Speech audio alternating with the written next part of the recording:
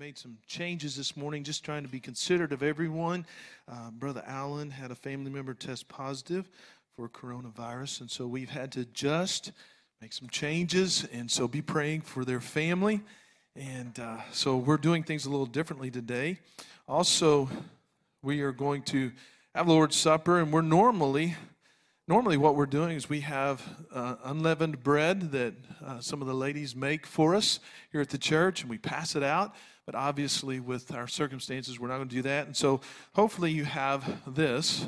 And if you have believed on Christ for the forgiveness of your sins and you're a guest, we want to welcome you to be a part of this. And so if you do not have one of these, if anyone needs one of these, you just raise your hand. I know we have some guys everyone has one? Okay. If you are not a follower, well, I don't want to say follower. If you have not believed on Christ for the forgiveness of your sins, please abstain from doing this. As we'll see in the text of 1 Corinthians chapter 11, this is a very special time for the church to remember who Christ is and what He has done for us. And we'll get there just in a second, but I want to, before we get into God's Word and participate in the Lord's Supper, I want to just get some things, just some housekeeping things. Today is Sunday Fun Day. So today, or this evening at the Bluebell Aquatic Center from 5:30 to 7:30, it's family time.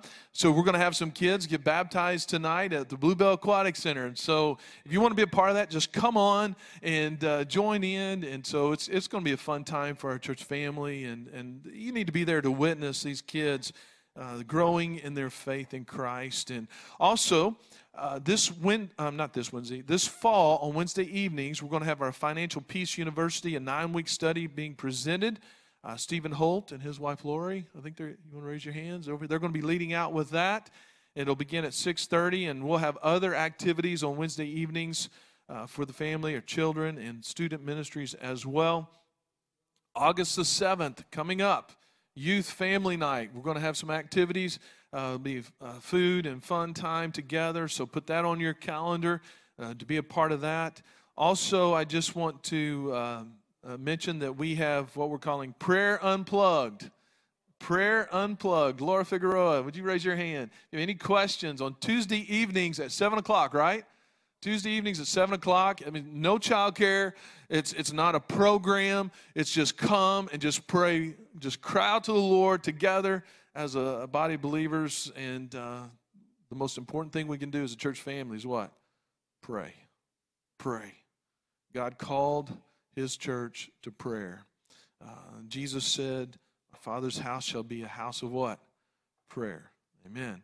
And then this coming Saturday, Mark Geist, otherwise known as Oz. Do we have the ad? The movie 13 Hours, remember Benghazi? So Oz was there. He's an eyewitness up to the event that happened there, the battle where our embassy was attacked in Libya, and where our ambassador was murdered. And so Oz was there. He was a part of that. He's in the movie. And so he's going to be here next Saturday, 11:30 to 1. Men, bring your sons, grandsons, brothers, friends. This is short notice, okay? He's going to be here for another event that evening, Saturday evening, and so part of it was that he would come to our church and share with us. We'll have a meal provided as best we can. Again, I've just asked the guys to jump in here. Women are great with details, right?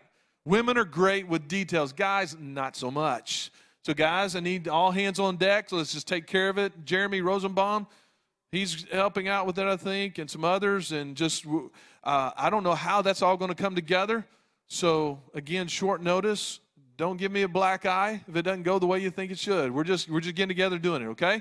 So he'll be here to share his story, former Navy SEAL, and he'll be talking to the men regarding leadership and that all-in principle as guys. And so be a part. You know, people in the community, we want to get the word out. It would be great if, as sharing with Rick Figueroa, he said, hey, if we run out of food, we run out of food.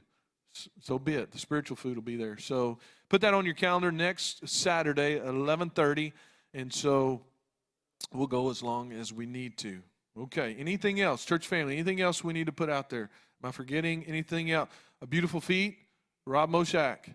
He's heading up Beautiful Feet. If you want to go on that trip, it's a ministry in Fort Worth where we go and partner with a church there that ministers to the homeless in Fort Worth. So if you want to be a part of that, talk to Rob Moshak about that and just join in with that. Okay, I think we've covered it. We normally have a video, and so I'm horrible at this, but video is great, but it just didn't work out today. Okay, so I want to pray because we're getting ready to join in the Lord's Supper, and this is something that we do not, many times I don't think we get a hold of the magnitude of what we're doing, remembering our Lord's sacrifice, what he has done for us. And so, again, if you're a guest, I want to ask that you would feel free, if you have asked Christ to forgive your sins, you've received him as Lord, to join in with us. Okay, I want to read this text in 1 Corinthians chapter 11, beginning with verse 23, and this is where Paul is addressing the church at Corinth. They've abused the Lord's Supper, and so he brings them back to the purpose of the Lord's Supper. And so in verse 23 he says, "For I received from the Lord that which I also delivered to you, that the Lord Jesus, in the night in which he was betrayed, took bread. And when he had given thanks, he broke it and said, 'This is my body, which is for you. Do this in remembrance of me.'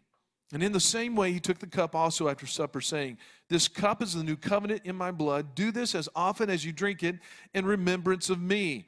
For as often as you eat this bread and drink the cup, you proclaim' what? 'The Lord's death until he comes.' And therefore, whoever eats the bread or drinks the cup of the Lord in an unworthy manner shall be guilty of the body and the blood of the Lord. But a man must examine himself, and in so doing he is to eat of the bread and drink of the cup. For he who eats and drinks judgment to himself if he does not judge the body rightly." Because of their abuse of this, God disciplined. Look at the next verse, verse 30. "For this reason, many among you are weak and sick, and a number sleep." God took some of them home because of their abuse of this time and who this represents. And so, take you back, he says, "This is my body and my blood." He did this for us. So he said, "Remember me. Remember the sacrifice. Remember the cross." Because the atoning work of Christ for the sins of the world took place there where he substituted himself. He who had no sin did not deserve to die. We who deserved it. He said, "In your place I go." So I want to pray, and I know it's kind of a commercial thing. We're not used to this, but we'll make it through. Remember why we're doing this, okay? Let's pray. Lord, thank you so much for today. Thank you for our time with you through the Word. God, my heart is so stirred this morning. I'm so thankful and so excited about what you're doing in your church and through your church. And I'm so thankful for the opportunity that is before us as a church family. Lord, in these days and these times, we have an opportunity to shine bright for Christ in a dark world. So as we prepare for that, Lord, I pray that we would stop and examine our hearts. Lord, as David cried out, "Lord, search me and try me. See if there's any hurtful way within my heart." Lord, do that. Please show us any sin, any broken relationship, anything that's not right. Lord, help us to examine our hearts, and Holy Spirit, convict. Lord, we do not want to approach your table in an unworthy manner. So, Lord, thank you for your body and your blood. Thank you that you willingly suffered and died. You willingly endured the cross so that your sacrifice, as we put our trust and confidence in you, Lord, you are able to forgive and cleanse and make us right with the Holy God. Lord, I have no way of imagining what you endured that day, not only physically. Lord, I know the weight of my shame. I know the weight of my guilt, and yet you took all of it, the sin of the world, upon yourself. You cried out to the Father, my God, why hast thou forsaken me?" The terror, the break that you experienced from the Father because of our sin. Oh, may we understand Oh, may we know the price that was paid. Thank you that your blood covers all of our sins. Thank you, Lord, that when the Father looks at us, he sees the blood of his Son. Oh, we love you. Thank you, Lord. It's in Jesus' name we pray. Amen. I ask that you peel this back and just take the wafer. Instead of the crunch, we hear the peel. Remember, this is his body that was given for us. Take and eat.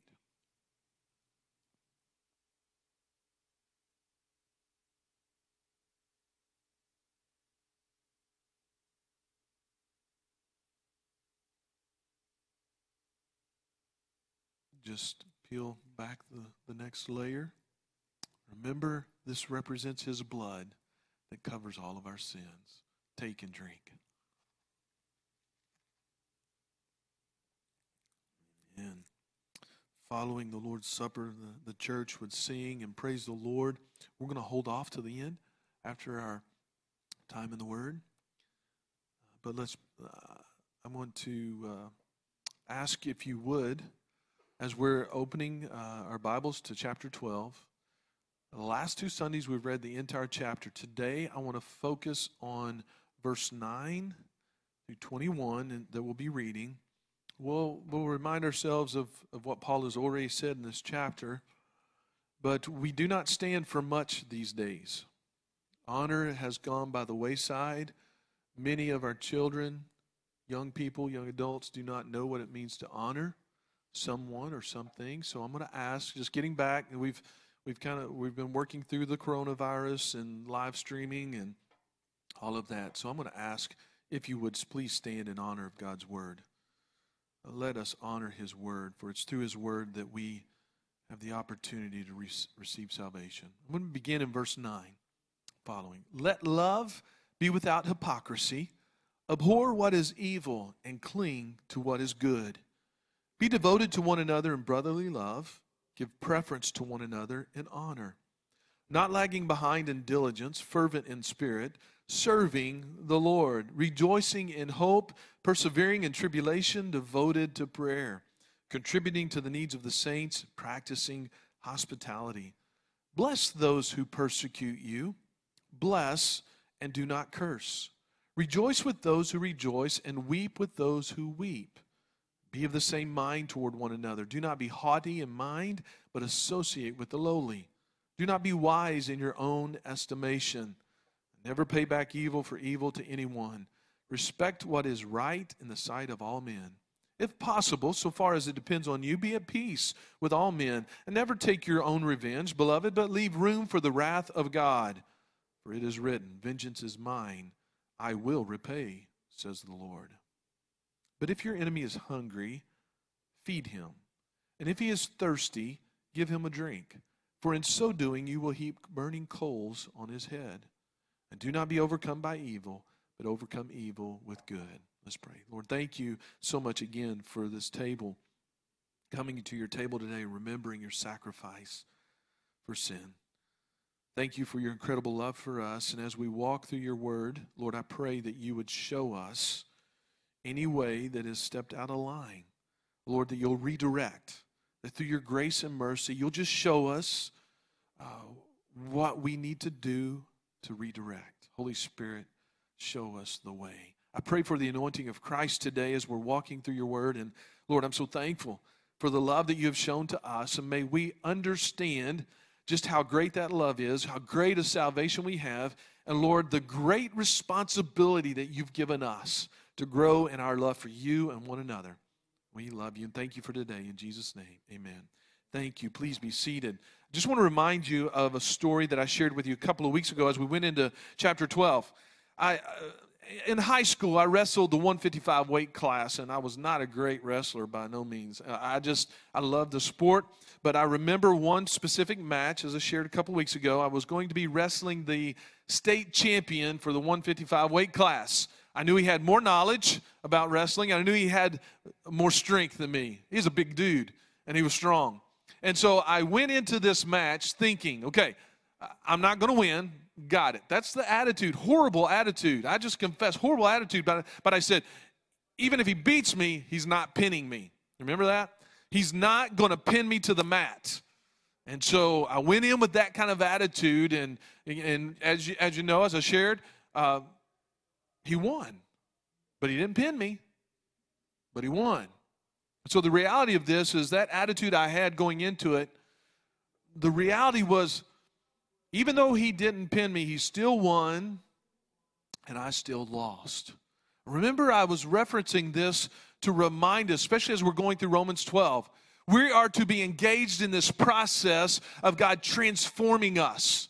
We're not to allow the world to press in its pattern, its way of thinking to the church and us as believers. We're not to submit to that way of thinking. And Paul is saying we're to be transformed by the renewing of our mind. He said we're to submit ourselves as a living sacrifice. And as we engage in that process, he's going to show us the error of our way. The Holy Spirit is going to use his word to convict of sin and redirect us, if you will, in the path that we're to walk.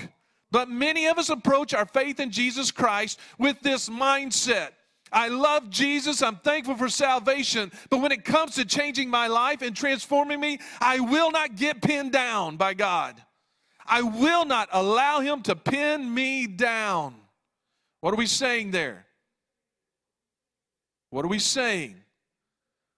The Word of God will show us when our character is not lining up with the character of Christ. Okay? And in that moment, there's an opportunity for conviction to set in. Now, I can submit to that and let God transform me and produce the character of Christ in me for the world to see on display in the church. Or I can say, nope, not pinning me down. Not going to do it. And I referenced, as we walk through chapter 12, where verses 1, 2, and 3, Paul's saying, as a result of chapters 1 through 11, therefore, our only logical response to chapters 1 through 11 is this, that I present myself as a living sacrifice. Remember, we were once dead in our sin, but now we're to be dead to sin. I'm no longer presenting my body for acts of unrighteousness. In other words, engaging in temptation and sin, but rather submitting myself to God, presenting myself so that he can demonstrate his righteous character through me in the middle of bad circumstances. So you might think of it this way: bad circumstances, but good outcomes. Bad circumstances, but good outcomes. He's using all of that to refine and shape my faith, the character of Christ on display. Okay, we're tracking together there? Okay. So when we get to verses 9, last week we talked about the gifts, the body of Christ. In verse 9 and following, we're going to see how we relate to each other. Out of this love that Christ has for us, he's given us and shown us, that does work in us and then through us. And this is how we're to love one another. This is how we're to relate to one another. And so what Paul does in verse 9, he starts out with something that it's an imperative. So this has got to be front and center in your life, or you're going to miss everything else, okay? So what does he start with? Look at verse 9. What does he start with? He says, let love be without hypocrisy. Love without hypocrisy. Abhor what is evil, cling to that which is good. Right away in these relationships, he references love. Now, what kind of love is he talking about? You have to define the love that he's mentioning here, or you're going to miss it. He's not talking about man's ability to love, the way we see love. Oftentimes, we are willing to love if we're going to get back what we want, right? That's the man's way of thinking. That's the world's way of thinking. I'll love you if you'll love me back in return. But when someone doesn't love us the way we want them to love us, a lot of times we check out, if we're going to be honest, right? That's not the love he's talking about. He's talking about agape love, which is 100% at the giver's expense. It is a love that chooses to love, regardless of how the person responds. So regardless of how you respond to me today, I choose, if I'm going to use godly love, agape love, I'm going to choose to love you regardless of how you respond. You may respond with love back in return, or you may revile me. You may persecute me. You may kick me in the shin, on and on and on. But I'm choosing to love you. Now, that's the love that God has shown us, right? And this is the kind of love he's going to ask us to engage in these relationships. So if you don't like each other, okay, as we'll see, just be honest. We're going to choose to love each other, which means we're going to do some other things, all right? So let love be love without hypocrisy. What kind of love? Think of Romans 5:8. Paul said, but God demonstrates his love, his own love, toward us. And that while we were yet sinners, Christ died for us. So here's the picture. Because God so loved the world, he gave his only begotten Son. Christ dies while we're yet sinners. In other words, we're still enemies of God. It's not like, and now this is the way we would probably approach this. It wasn't as if Jesus said, okay, now I will give my life for you. I'll atone for your sins as long as we're in agreement that you're going to love me back. Are we good? Are we on the same team? I'll pay the price if you will agree to love. Did Jesus approach the cross that way? No, while we were enemies, our flesh wanted to have nothing to do with God. Our flesh, apart from the saving faith of Jesus Christ, will not move towards God, according to Scripture. We move towards that which we love, and so once the Holy Spirit begins working in us and convicting us and drawing us to Christ, we see our need for a Savior, and we respond to Christ. But while we were yet sinners, this is my point, enemy of God, Jesus says, I know, and I'm still dying. That's the level of obedience of Christ to the Father. Even while we were yet sinners, Christ died for us. Love moves to action. Love moves us to action. So we cannot say that we love God the Father and not love our brothers and sisters. So love should move. This kind of love will move us. And we know we move toward that which we love. And 1 Timothy 1:5, Paul says this to Timothy. He says, the goal of our instruction, okay? Now this is why we need to know God's Word. This is why we need to be students of God's Word and learn as much as we can about His revelation. Paul says the goal of our instruction is what? Love.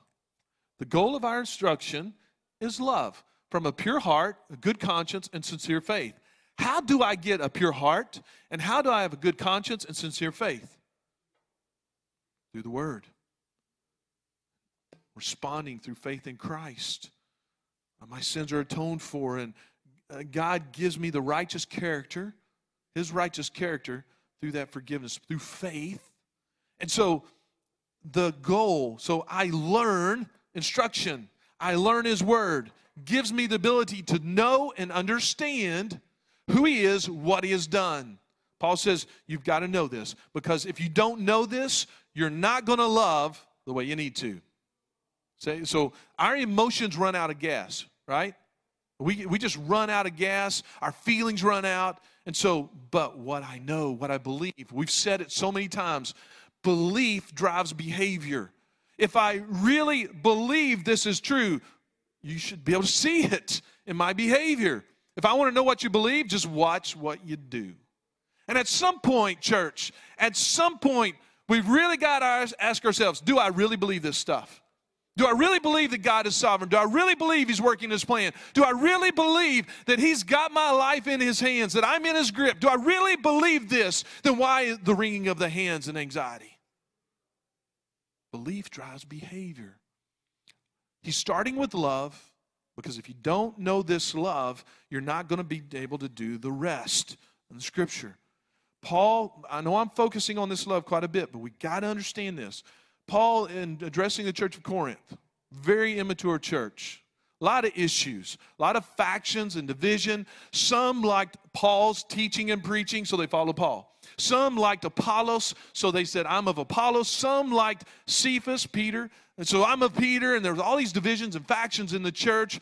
There were those at the church that were attacking Paul's apostleship, and so he's addressing this in the letter.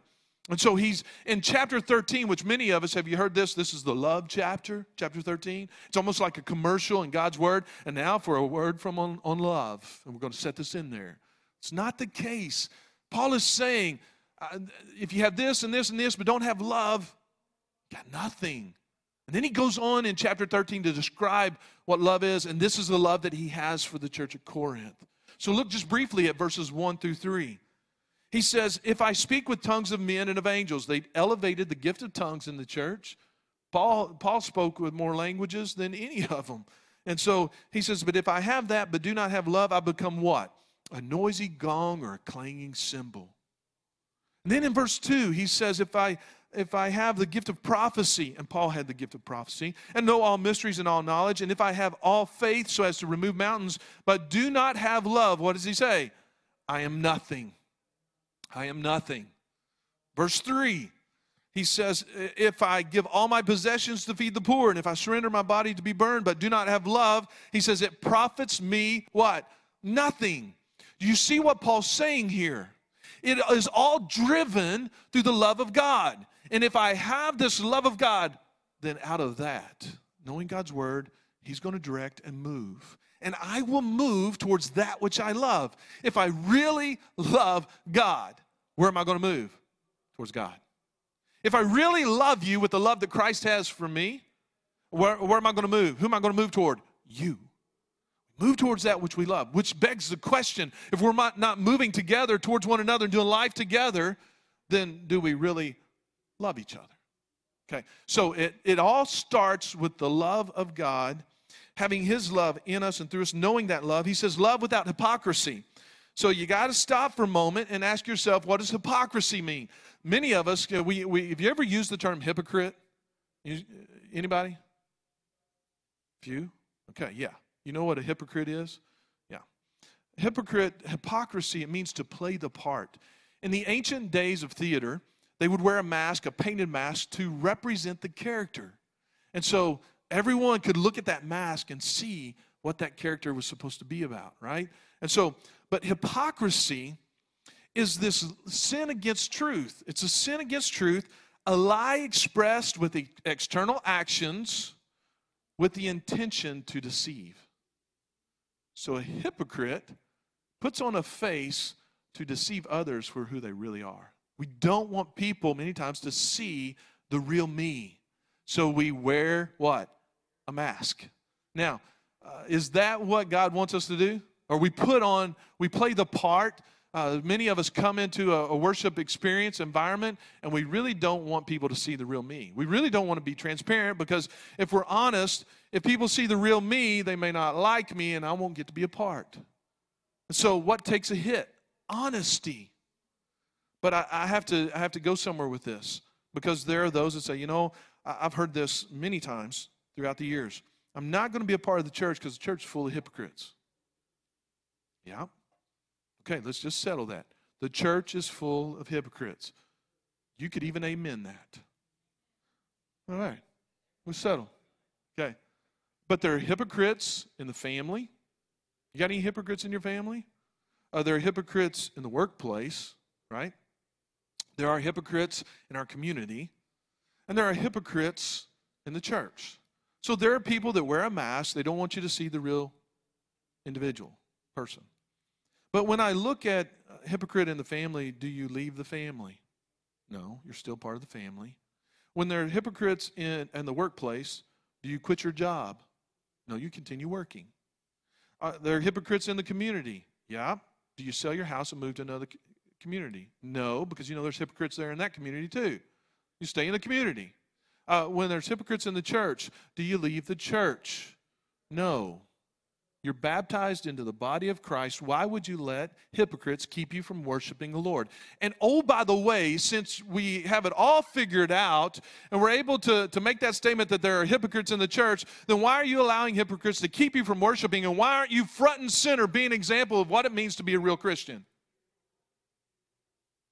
If we know so much, if we've got this thing down, why aren't we out in the forefront being an example? Because at some point, we need to realize that we're all hiding some things. Okay? So Paul says, let love be what? Without hypocrisy. Let it be sincere. Remember, God is all-knowing. He already sees it all. And oh, by the way, here's something else we need to understand. One day, we're going to give an account to this holy God. And we're going to stand alone, and it's going to be from the rooftops. There will be no hiding. No hiding. And so as hard as it may be, right here, right now, I need to start putting into practice this transparency. If he loves me the way that he does, if I really believe that while I was yet a sinner, he died for me, and he says to the church, he said to the disciples, the apostles, a new commandment I give you, that you love as I have loved you. The Lord is ratcheting this thing up so high. You know what the understanding is? I said, we're all going to fail at this kind of love. We need to get over ourselves. And we need to understand that this environment that we're in is a part of a transformation. He's doing a work in us. So why can't we all just put on humility, the way Paul would say, and say, you know what? I've got so much to learn, and I've got so much to grow through. Please, please, please, let's be gracious to one another. Wonder what would happen if our church took that approach. Wow. Okay, let's keep going, though. Without hypocrisy, abhor what is evil. Evil never has any good intentions for anyone.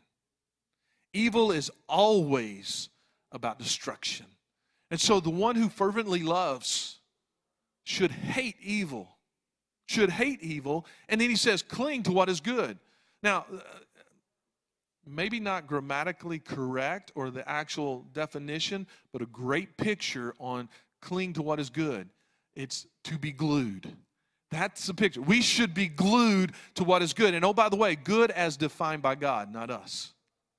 Not us. Good as defined by God. And so this is the picture of it. All starts with love, sincere love. We're to move out in that. This love that we know we've received from God, we're to also allow that to be at work in the body of believers. Then you move into verse 10, because if you don't have this love, you're not going to be able to do verse 10.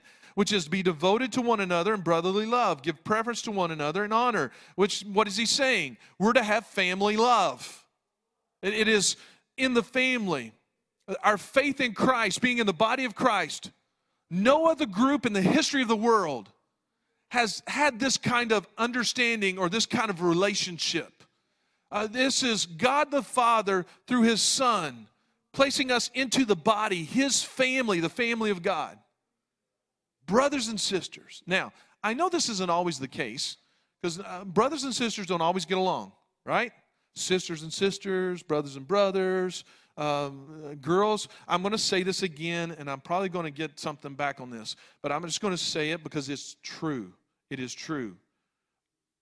Girls are mean and boys are stupid. Girls are mean and boys are stupid. And sometimes, through saving faith, grace of God, we're able to do a little better, okay? But I'm talking about the sinful nature of men and women. Women are great schemers. They're great at conniving and planning because they're so good with details. And my wife and I were house parents in New Mexico, and we had 9 girls living with us for 2 years.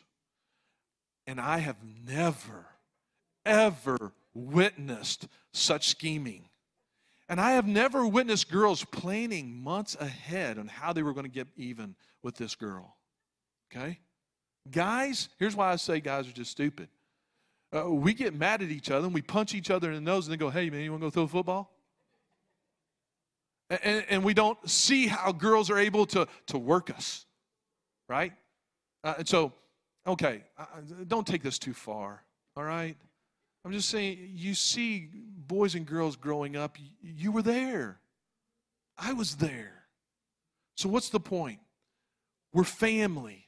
And so if we're family and we have the love of Christ in us, we have to do life together and be able to work through those things. We have to.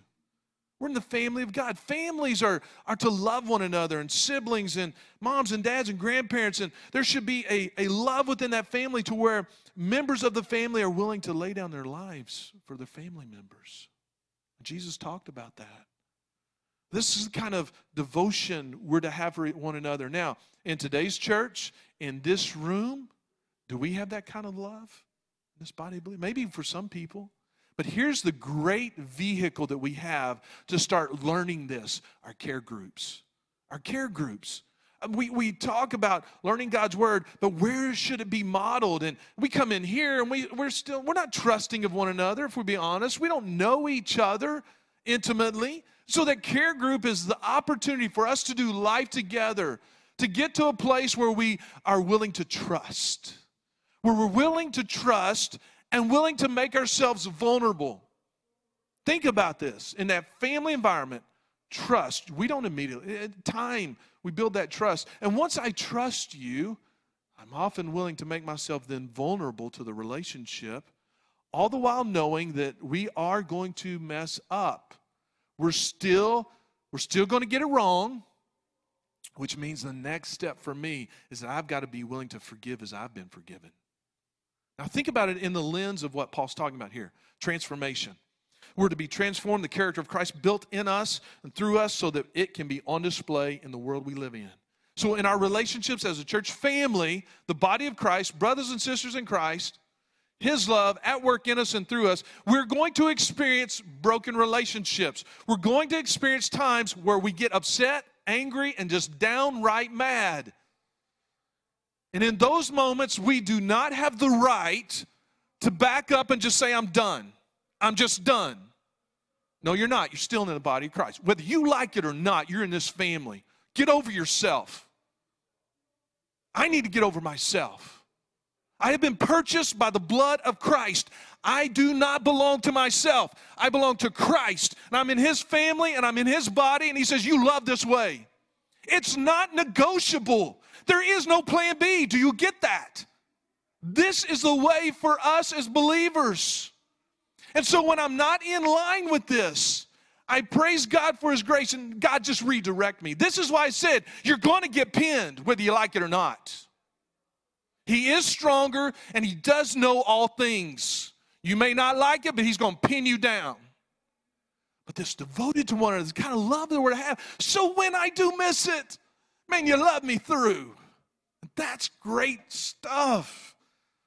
I should never take the approach that, well, at this line, I'm just done.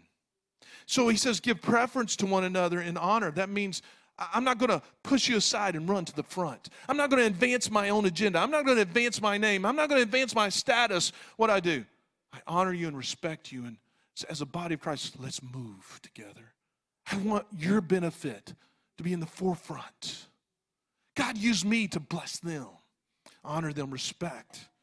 And then in verse 11, oh man, please do not just glance at this verse. This is a great verse. In verse 11, he says, not lagging behind in diligence, okay? Fervent in spirit, serve the Lord. Now, the end result is how we're serving the Lord, the attitude, our approach to serving the Lord. Hang on to that. So back up to the front of 11, verse 11, what do you see? Not lagging behind. Many of us look at that phrase as being lazy. Don't be lazy in serving the Lord. If you want a deeper understanding, it might mean don't be reserved in serving the Lord because of weariness. We talked about weariness a few weeks ago. Hebrews chapter 12, verses 1 through 3, Jesus going to the cross. He says, consider Him, continue on. He says, and at verse 3, he said, lest you grow weary and what? Lose heart. This is a proactive measure so that you don't grow weary in serving the Lord. Keep your eyes on Jesus, the author and perfecter of your faith. You're running the race. Get rid of sin, everything that would slow you down. Keep your eyes on Jesus so you're ready to serve Him. Wow. How? With diligence. Zeal. Zeal is the word for diligence there. So rather than being reserved and jumping in all in and serving the Lord, in other words, looking as if I'm lazy in regards to serving the Lord, just hesitating. I just don't know if I want to do that right now. I'm so exhausted. But rather serving Him with zeal, diligence, urgency. I'm engaging in serving the Lord. Look at the next, in the middle of that verse.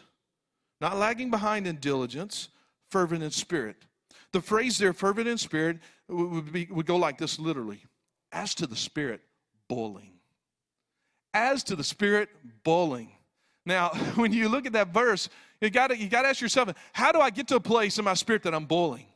Well, how do you get water to boil? You heat it. You turn up the heat. What does Paul and Peter say? How does God turn up the heat in your life?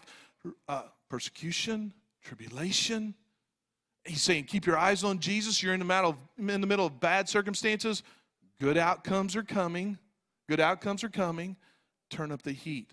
So if I'm in a place to where I'm reserved in serving the Lord, I'm being lazy and weary and just hesitating on serving Him, yet I'm to serve with zeal.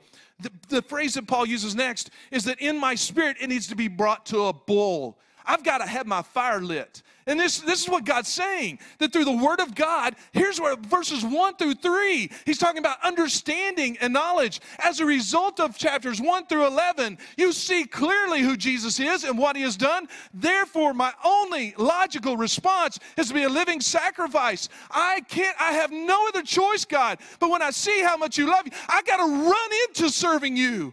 I cannot hesitate. My zeal for the Lord is because I know how much He loves me. I know what He's done for me. I just can't help myself because I have a clear understanding of who God is and what He has done. I look back on my life in the 80s. Yeah, I'm getting up there. And I look back, the love that God has for us, that He would save us. Check, got that. That He would love me that much. But let's take it to another level. The 80s. I rebelled against God. I was saved. I knew Christ. I knew more about the Bible than a lot of people in the church. As a young kid, grew up in the Word. But I rebelled against God because I was afraid of what God would ask me to do. I said, God, I'm not going there. I'm shy. I'm bashful. I was reserved. I was lazy in serving the Lord. Rebellion, rebellion, rebellion. God, I know I'm in rebellion. I know I'm not living. Lord, I know. And God backed me in a corner. I had no other choice but say, God, I've had enough. I've come to the end of myself. God, when I realize how much you love me, when I realize not only have you saved me, but now you're being patient with me. You're being gentle. Yeah, I knew I was in a place that if I continued the life that I was living, I was hurting people, I was hurting my family, I was hurting myself. I was in the wrong place, in a bad place. And I knew in this rebellion, God had every right to take my life from me and take me home. But He said, Tim, you know me. You know my love. He was patient with me. He was gentle. And He showed me there my ways. He said, Tim, come, I got to work. I got to work for you to do. And I realized, oh, Lord, not just with salvation, but even with this transformation, you're so gracious and good and gentle with me. You're not giving me what I deserve. And as I got into God's Word and understood this love that He had for me, there was only one thing that could come out of that: zeal to serve the Lord. Zeal to serve the Lord. It came out of understanding this love. And so I got so enthusiasm. I got so enthusiastic, had so much enthusiasm for my Lord as a result of knowing the Word and Him and who He is and what He's done for me. I even had to stop and study that word enthusiasm. You know, enthusiastic, comes from a Latin word, enthus. Enthus. In God. In God. In the 1500s, it was a word that meant to be controlled by a God. I'm thinking, man, I'm enthusiastic about my faith in God. I'm looking at the scripture and I go, well, wait a minute. God's word says that I am in Christ. I am in God. God's word says I'm to say no to sin and yes to the character of Christ. I'm to say no to that lifestyle and yes to Christ. And as a result of that and submitting to that, guess what? In Christ, in the body of Christ, having a gift, employing that gift, engaging in the relationship with others, guess what happens? Enthusiasm takes off.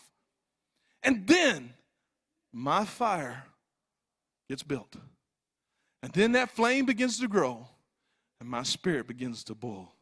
Let me tell you something. You can't have light without a fire. And Jesus said you are to be the light of the world. Christ in your spirit, in your soul, on fire. If your fire's not lit, then you really may not know how much God loves you. You may not understand the magnitude of your sin. You may not understand how great a salvation we've been given. And you may not understand what it is that God has done for us and what we're looking forward to. Many of us are walking into this relationship with Christ so blasé, so humdrum, that it makes me question, do we really know how great a salvation we have? If we do, that's why Paul says, therefore, verse 1, therefore is a huge word because of who he is and what he's done. There is no plan B. There's only one plan, all in. Man. And if you submit to that plan, you better look out. You better fasten your seatbelt. Because I'm telling you, Satan's hot after the church. I'm going to tell you, we're so close to the return of Christ. The world is being positioned in such a way. The Antichrist could come on the scene at any day. The rapture of the church could happen at any moment, even now, as we're seated in this room. It's primed. It's ready.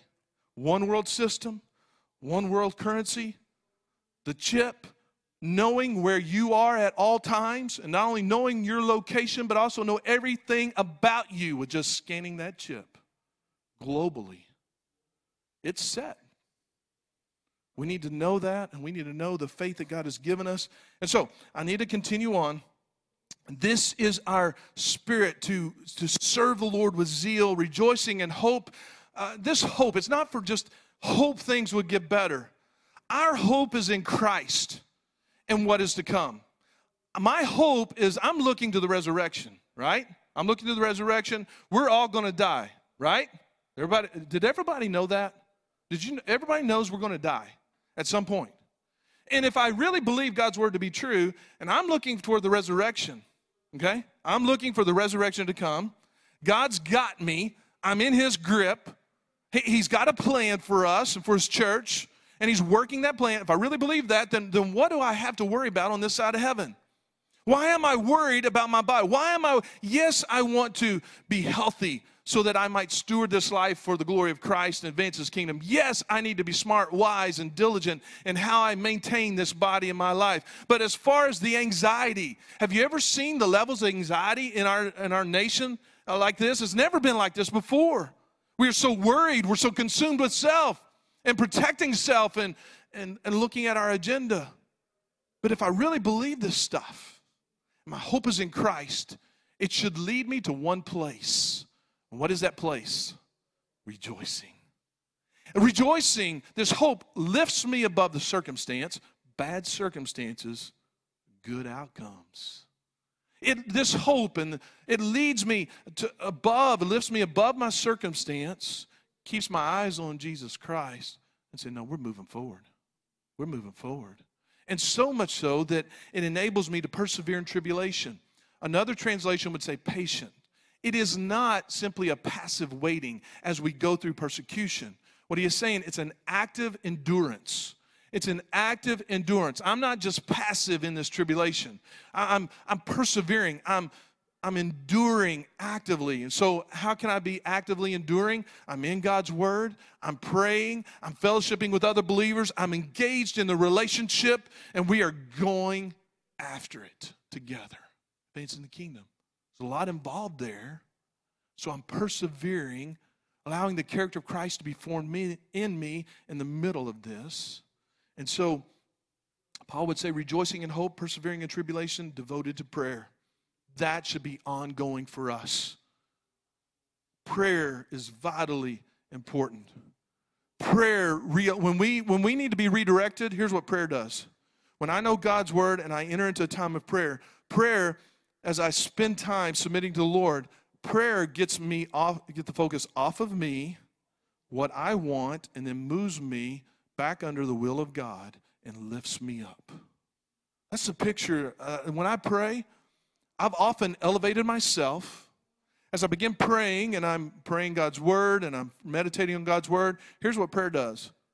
It lowers my ego, brings me down to the right place, and then it gets my focus back onto the will of God it moves, aligns me with his will, and then the Spirit of God, through the Word of God, lifts my soul and spirit to where I don't want to leave there. I don't want to leave that place.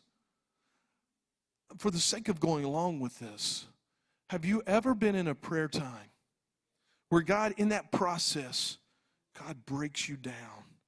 I mean, you're just face planted on the floor, and you're so broken over your sin. You're so broken over this world. You're so broken over people. And you're so broken over the mess that we find ourselves in. And you're crying out to a holy God for mercy and grace. And you're just sobbing before the Lord. And your heart is just broken and contrite, which, by the way, is the heart the Lord's looking for. He goes to and fro about the earth looking for that broken, contrite heart, because that's the heart he can work with.